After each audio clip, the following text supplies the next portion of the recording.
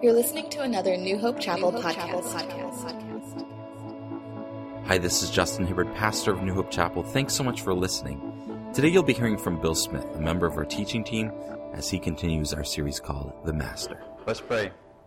Heavenly Father, we thank you for the privilege we have to come before you, covered in the blood of your Son, knowing that our names are written in the book of life, and we come to you to come to know you now. And so may the words of my mouth and the meditations of our hearts be acceptable in your sight. For it's in Jesus' name we pray. Amen. So another in this series of Jesus as Master, and I just got to say, I'm loving this whole series of Jesus as Master. I don't know if you are, or at least I'm enjoying the ones I do, anyway. But I'm really loving the ones that everybody else is doing. Today we're going to take a look at Jesus as Master over circumstance. But before we begin, as I always do, I have to read the disclaimer, and that is, the material in this sermon is provided for general information only, is not intended to contain or convey medical advice or instruction. Mud has not always been found to cure blindness. Always consult with your physician or other appropriate healthcare professionals before making any changes in diet, physical activity, and or drug therapy. So, how's the world treating you? Anybody ever ask you that? Or you ask people that? Years ago, when people would ask that to me, and I would say, whatever, another day, another dollar, and they'd say, you get a whole dollar, and all that kind of stuff. And then one day I asked somebody, how's the world treating you? And he said, the world doesn't treat me, I treat the world. And I thought, there's my new answer. That's what I'm going to say to people. The world doesn't treat me, I treat the world. Jesus is master over circumstance. As we take a look at this aspect of how he's mastering what's going on around him, that's what circumstance means. Conditions that are accompanying or surrounding or influencing some event. That's where we have words like circle and circumference, that which is going on around us. And so as we come in today's section of Scripture in John, we're going to take a look at John chapter 9, where we see Jesus is going to heal a man born blind by putting mud on his eyes. But before we get into talking about John 9, I want to give us a context here of what the circumstances are that Jesus is in at this point. And I'd really like to go back to when he was just a young lad, and we see him in the temple confounding the temple scholars. He's already beginning to make a name for himself, and not necessarily a good name. And then as we come into John chapter 2, we see him on his first day, really in a sense his first day on the job. And what he's getting ready to do here, I would advise you as a professional coach and counselor not to do on your first day on the job.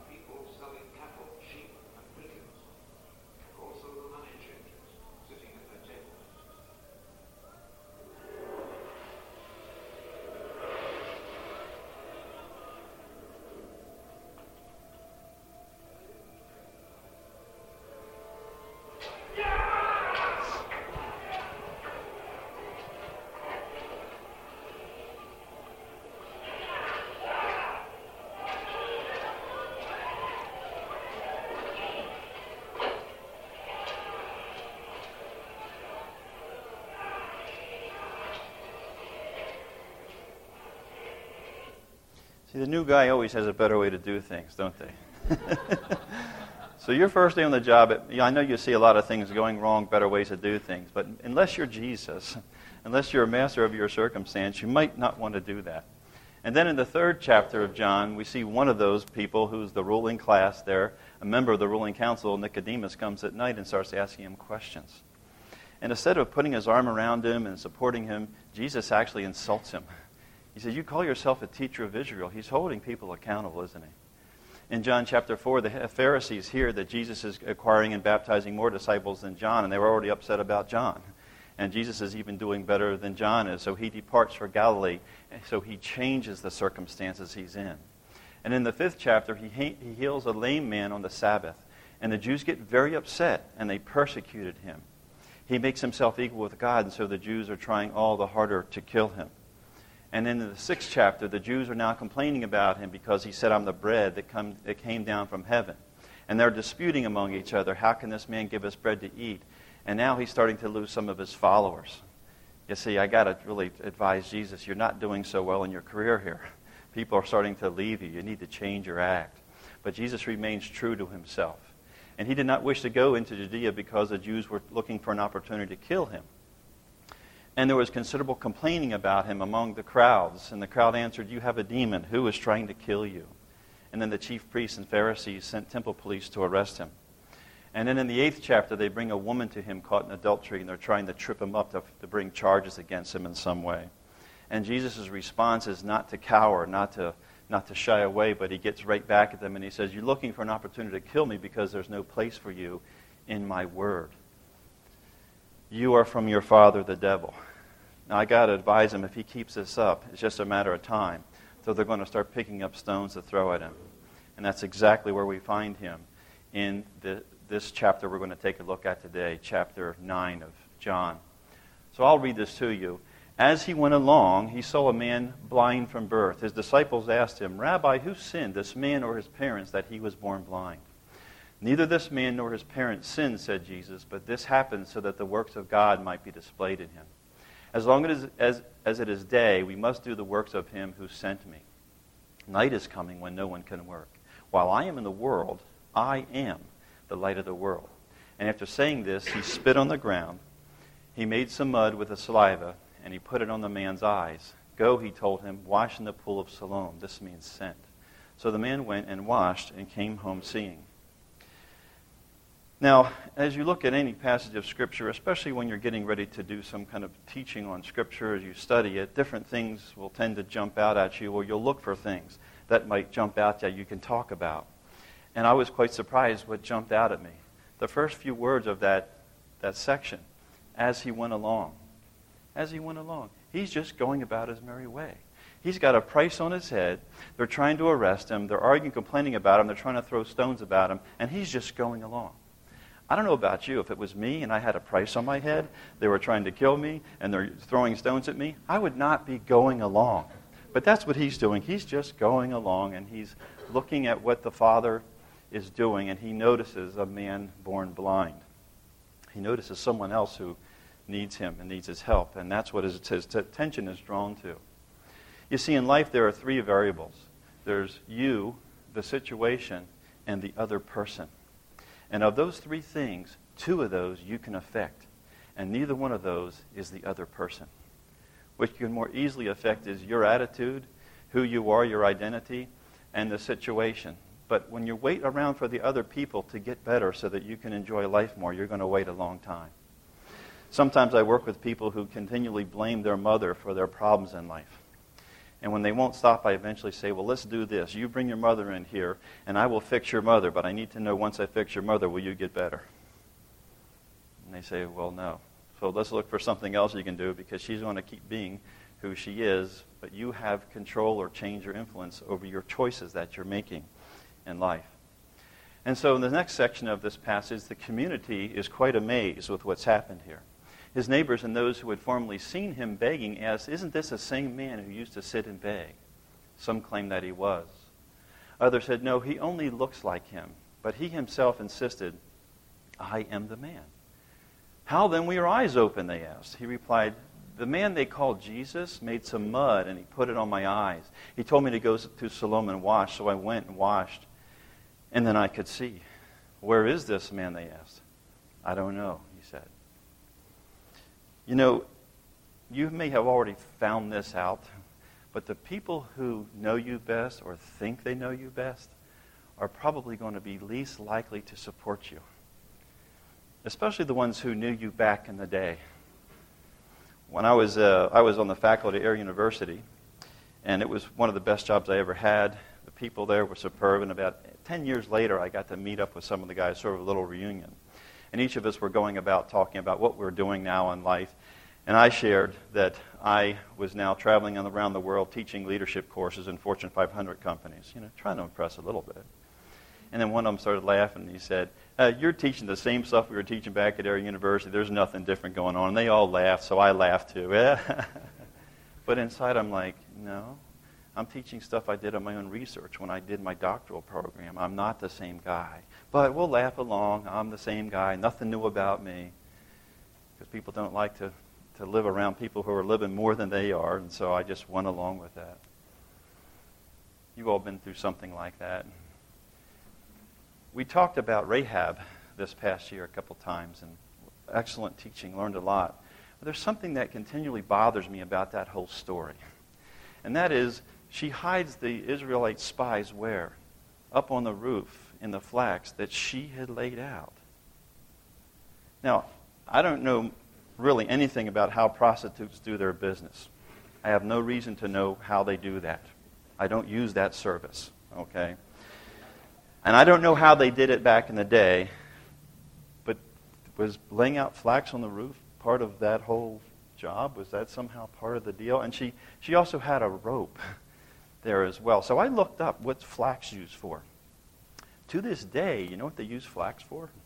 Making cloth and making shoes, and they weave it into rope. And she happened to have a rope. I guess, do all prostitutes have ropes or something? I don't know. Maybe everybody has flax back in that day. I don't know.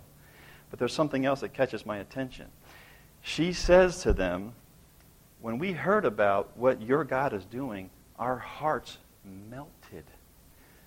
She is a woman whose heart was melted. I think she used to be Rahab the harlot. I think when they met her, she was Rahab the merchant. But guess how everybody remembers her? Even history remembers her as Rahab the prostitute, the harlot. But I think she was probably Rahab the merchant, and that's why she had a rope, because that's what she was selling, and taking care of her family as well, because her heart was melted. You know, even with Jesus, didn't they do the same thing? The Pharisees, when they heard about him, remember what they said? Isn't that Joseph, the carpenter's son? Is that guy from Galilee? Nothing good ever came out of Bethlehem. And they dismiss him. And sometimes people dismiss us when they think of this is how you used to be. And that's not so fun. That's not so good. I didn't enjoy when they were putting me down. You're not doing anything new. But there's only one thing worse than that. And that is when you do it to yourself. Because you are a new creation in Christ. You can do all things through Christ who strengthens you. You are a sweet-smelling aroma to God. You are allowed to talk about yourself that way, this new person that God has made you. Well, then the Pharisees want to get involved. And so the people brought this guy to the Pharisees, the man who had been born blind. And now on the day which Jesus had made the mud and opened the man's eyes was a Sabbath. Therefore the Pharisees also asked him how he had received his sight. He put mud on my eyes, the man replied, and I wash, and now I see. Now some of the Pharisees said, this man is not from God, for he does not keep the Sabbath. But others asked, how can a sinner perform such signs? So they were divided. Then they turned again to the blind man. Well, what have you to say about him? It was your eyes he opened. The man replied, he is a prophet. They still did not believe that he had been blind and received his sight until they sent for the man's parents. Is this your son, they asked? Is this the one you say was born blind? How is it that he can now see? We know he is our son, the parents answered, and we know he was born blind. But how he can now see or who opened his eyes, we don't know. Ask him. He is of age. He will speak for himself. See, his own parents are throwing him under the bus, too. His parents said this because they were afraid. God hasn't given us a spirit of fear, but a spirit of power, love, and a sound mind. But they were afraid of the Jewish leaders who had already decided that anyone who acknowledged that Jesus was the Messiah would be put out of the synagogue. That is why his parents said, he is of age. Ask him. People tend to value process over results. I also teach courses on negotiation, and I talk about styles of negotiation. And one of those styles I talk about is the hard style, the power player. The person who likes to have the fight enjoys mixing it up. They like to intimidate and threaten people and get in your face in order to get concessions from you. And they also tend to value that process over the results they get. In other words, if they don't have a fight, then they can't experience the processes that the result that they got. They will devalue it. It's called the reactive devaluation. If you concede to me too easily, I know that it must not be of any value, and so I dismiss it. Well, some years ago, I was teaching this in class, and right as I said that part, if they don't have a fight that they win, no matter what results they get, they won't be able to experience them, won't appreciate them.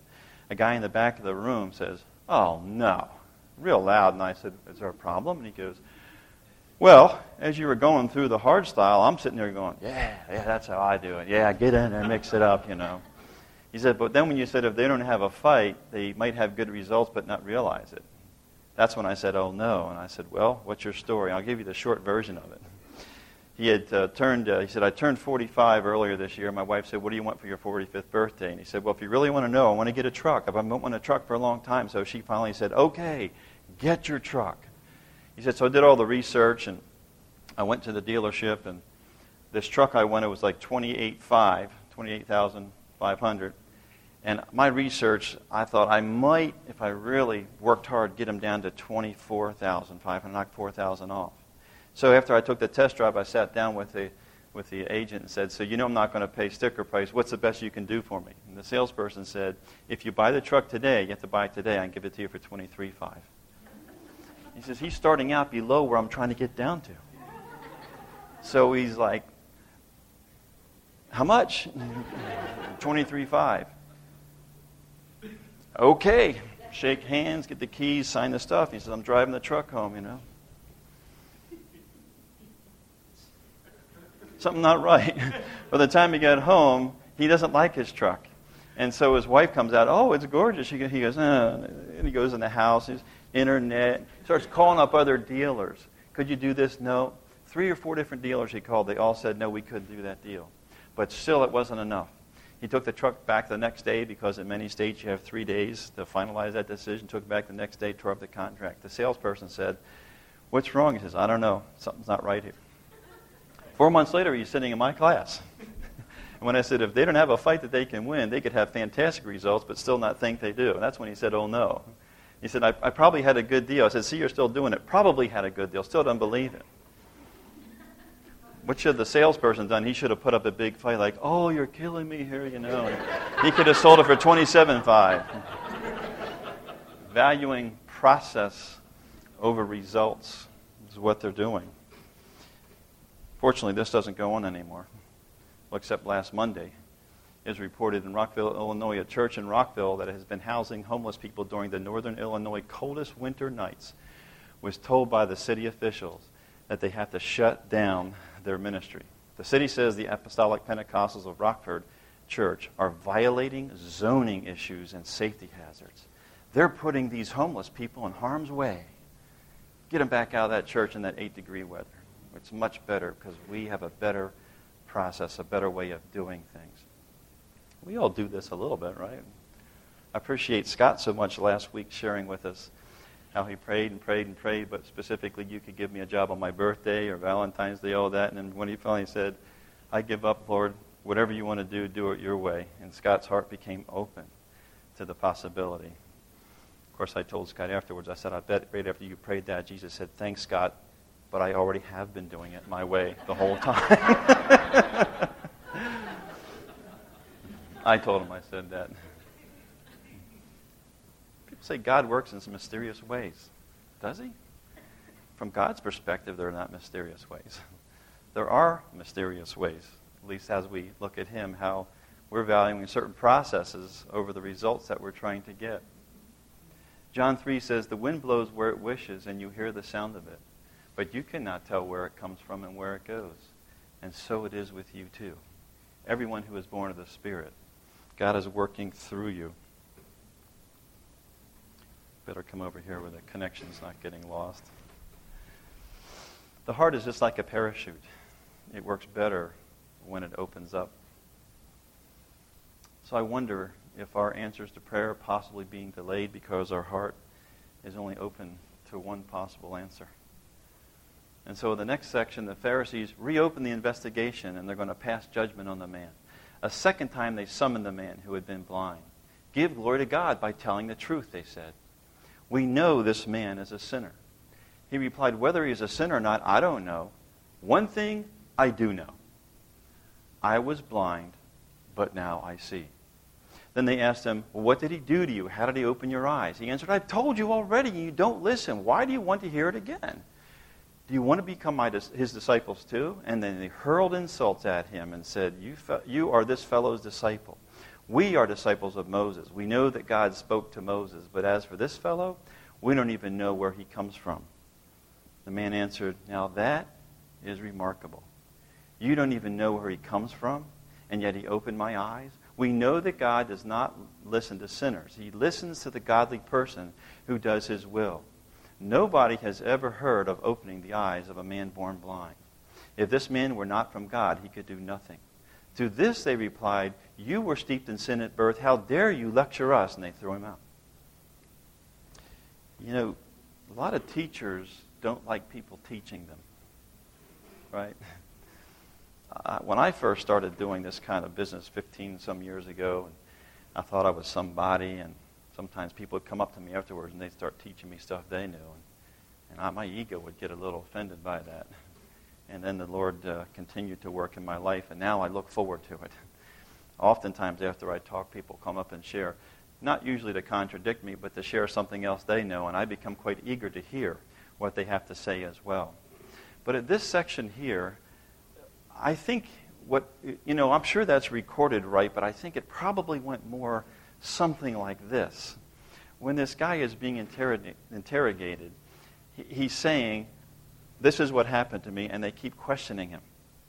And he says, I don't know how many times I get to tell you this, but the part of the story I think you're missing, I was blind, and now I can see. You don't seem to pick up on that part. Because, see, what's that? Yeah, he came by. Okay, I'm going to start from the whole beginning. Okay, I was begging like I always am, and on the Sabbath is always a good day, people more generous. And people coming by can hear different things. And I hear, obviously, what are disciples talking to the rabbi. And I figured out pretty quickly they're talking about me, because they called him rabbi. And I thought, here we go again. You know how many times rabbis have walked by here and their disciples have asked about me? And you know what the rabbis always say? They say the same thing. It was his parents who were born in sin, and he was born steeped in sin. It's all his fault. Every time. So as soon as they started, I just tuned a deaf ear. But then this rabbi said something different. He said, it's neither reason. And when he said that, I became very focused on what he had to say, because no rabbi had ever said this about me before. And when he said it wasn't his fault or his parents' fault, my heart began to beat a little faster. What is it then? What's the reason I'm like this, Rabbi? I'm wondering. And then he says, it's my life, the purpose of my life is for God to reveal and display His power through me. That's why I'm here. Then my heart really began to beat fast. My life has a purpose. Now look, I wasn't getting so egotistical to think that this would all be captured and recorded for all history and people would be talking about me for time immemorial. I didn't expect that to happen. But that's exactly what happened. And so when this rabbi, I could hear him getting closer to me. And I heard him spit. My hearing being blind is excellent. I can tell when people are spit. He spit, and I'm like, Rabbi spitting? That's okay. He's a rabbi. And then something I figured he spit on the ground, but it sounded like he was picking that up, and then he put this, what was obviously mud, and I knew it was made out of spittle. You know why? It was warm. And when he started to put that on my eyes, I made no objection whatsoever. He said it wasn't my fault. He said my life has a purpose. He could have covered my whole body with mud. I wouldn't care. No rabbi had talked about me like this. So when he said, get up and go to Siloam to pull the wash, anybody else who would have said that to me, I would have thought, not on the Sabbath. Wouldn't do that on the Sabbath. You can get accused of stuff. But the rabbi told me, so it must have been okay. And that's when I went and I washed, and afterwards I could see. And I really want to highlight that part of the story again. I was blind, and now I can see. And I think you're missing the point here. Give glory to God by telling the truth, is what they said. Well, give glory to God by saying what I already have concluded. Give glory to God by agreeing with me. Is that how you give glory to God? This is good news, because there's a couple people that I want to go up to and speak some truth to. I got to tell you the truth. Not only are you ignorant and stupid, but you're also socially inappropriate. Glory to God, I'm just telling the truth here. Not only are you ugly, you smell bad too. Glory to God, I'm just telling you the truth. Isaiah 43:7 tells us why we were created. It says, everyone who is called by my name, whom I have created for my glory, like the man born blind. I have formed him, yes. I have made him. In the Oral Torah, which is the second most sacred Hebrew scripture, there's a story that says, God says to Abraham, if it weren't for me, you wouldn't exist. And Abraham says to God, true, but if it weren't for me, you wouldn't be known. And God says, well done. A while back, Beth was, just a few weeks ago, Beth was sharing with me what she was learning in her Beth Moore study she's going through. And she wanted to share with me what Beth Moore talks about with regard to glorifying God. It's particularly important to her and me because we came from a church, from a denomination where that's pretty much all they ever talked about. It's just ad nauseum after a while. Glorify God, give glory to God. And it turned into more of give God credit for things and or do stuff that makes God look good. And after a while, that got a little bit, got a little bit wearing. That's all we ever talked about, which always sets you up for constantly failing, by the way. Beth Moore talks about how to glorify God, and I agree with what she's saying. So I came up with a stepwise process of how to glorify God. Step 1, allow the character of God to shine through you. Permit the essence of who God is that's been placed in you by Jesus. Jesus said, if you abide in me, I and my Father will abide in you. Permit that to seep out. Allow it. Don't make it. Don't force it. Look, there's no shoulds or oughts in this little dialogue, monologue we're having. No shoulds or oughts, you must do this, so I'm not putting that on you. You already got it. Just let it come out. The hard part, maybe if there's such a thing, is this.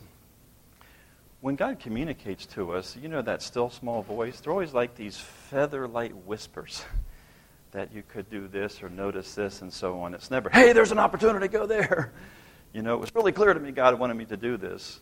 99.999% of the time, it's like, hey, what was that? Of course, by the time you think you heard something, the circumstances that surround us have become distracting to us. That's step 1. Just allow. You know what the first word that God, the recorded word of God, the very first word that God spoke is? What is it? Let. Not force. Now, here's step 2. Repeat step 1. That's my checklist right there. That's all you got. Okay? So when his disciples asked him, Rabbi, who sinned, this man or his parents? And Jesus says, neither his parents or him. That his life could be used for a purpose. The rabbis said, you are steeped in sin. You're teaching exactly the opposite of what Jesus is teaching.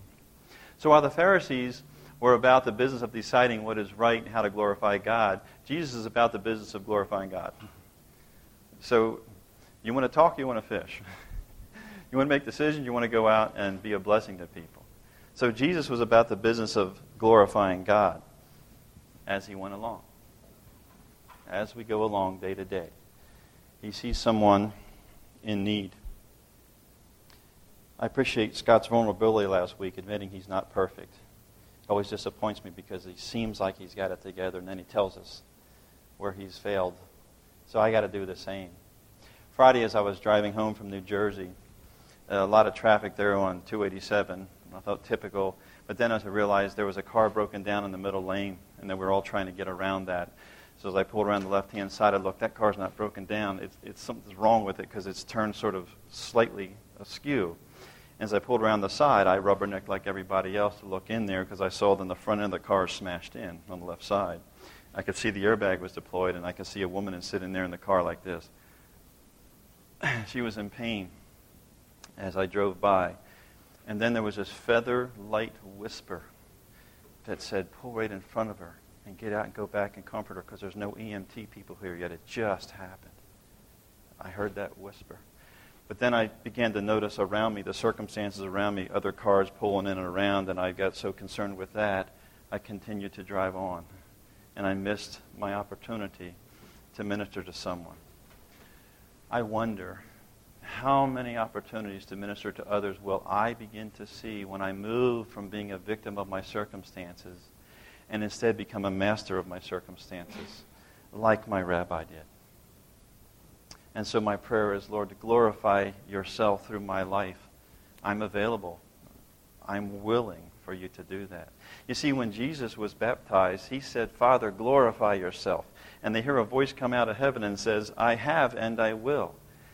Jesus did not say to the people around him, glorify God. He asked his Father to glorify himself. So if you've gotten caught up in the trap that you're supposed to get into heaven or somehow be closer to God because you're glorifying him, and you're frustrated with that lifestyle as a Christian, you might try this approach. Just allow, permit God to glorify himself through you, and you go along for the ride. Christ in us, the hope of glory. And then Jesus follows up on the investigation. Jesus heard that they had thrown him out, and when he found out, he said, do you believe in the Son of Man? I want to pause there for a second. How do you think Jesus found that out?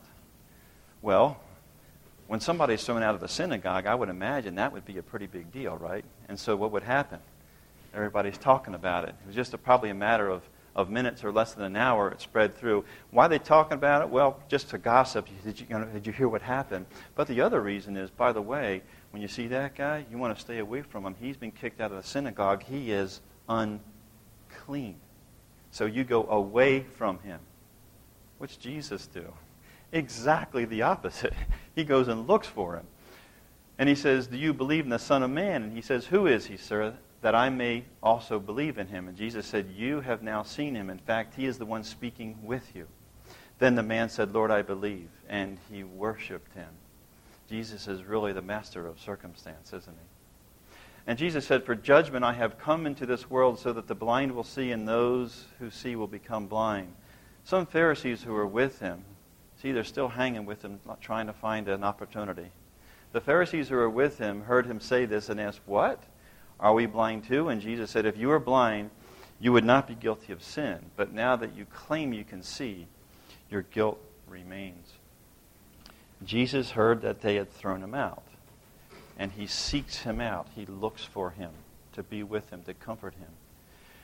You know, when others reject you, when they put you down, or they marginalize you, or they make you invisible, or they don't listen to your point of view, or they downsize you, or they don't hire you, or they don't give you the business proposal that you asked for, and your heart feels broken, you feel rejected, remember this. As soon as that happens, Jesus is going to come looking for you, to be with you. When I was dating Beth, at one point she broke off the relationship, which made sense to do because I was coming on a little bit too strong. But you can't blame me. Look how gorgeous she is, okay? And as I drove away from her house, I was devastated. I mean, my heart was completely crushed. But within a few minutes, something interesting happened. In that seat right next to me, I can still see that seat just like it was yesterday. All of a sudden, Jesus was sitting in that seat. I knew he was there.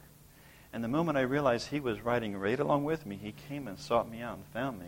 The whole drive home, I don't even remember. I was on air. He came and sought me out.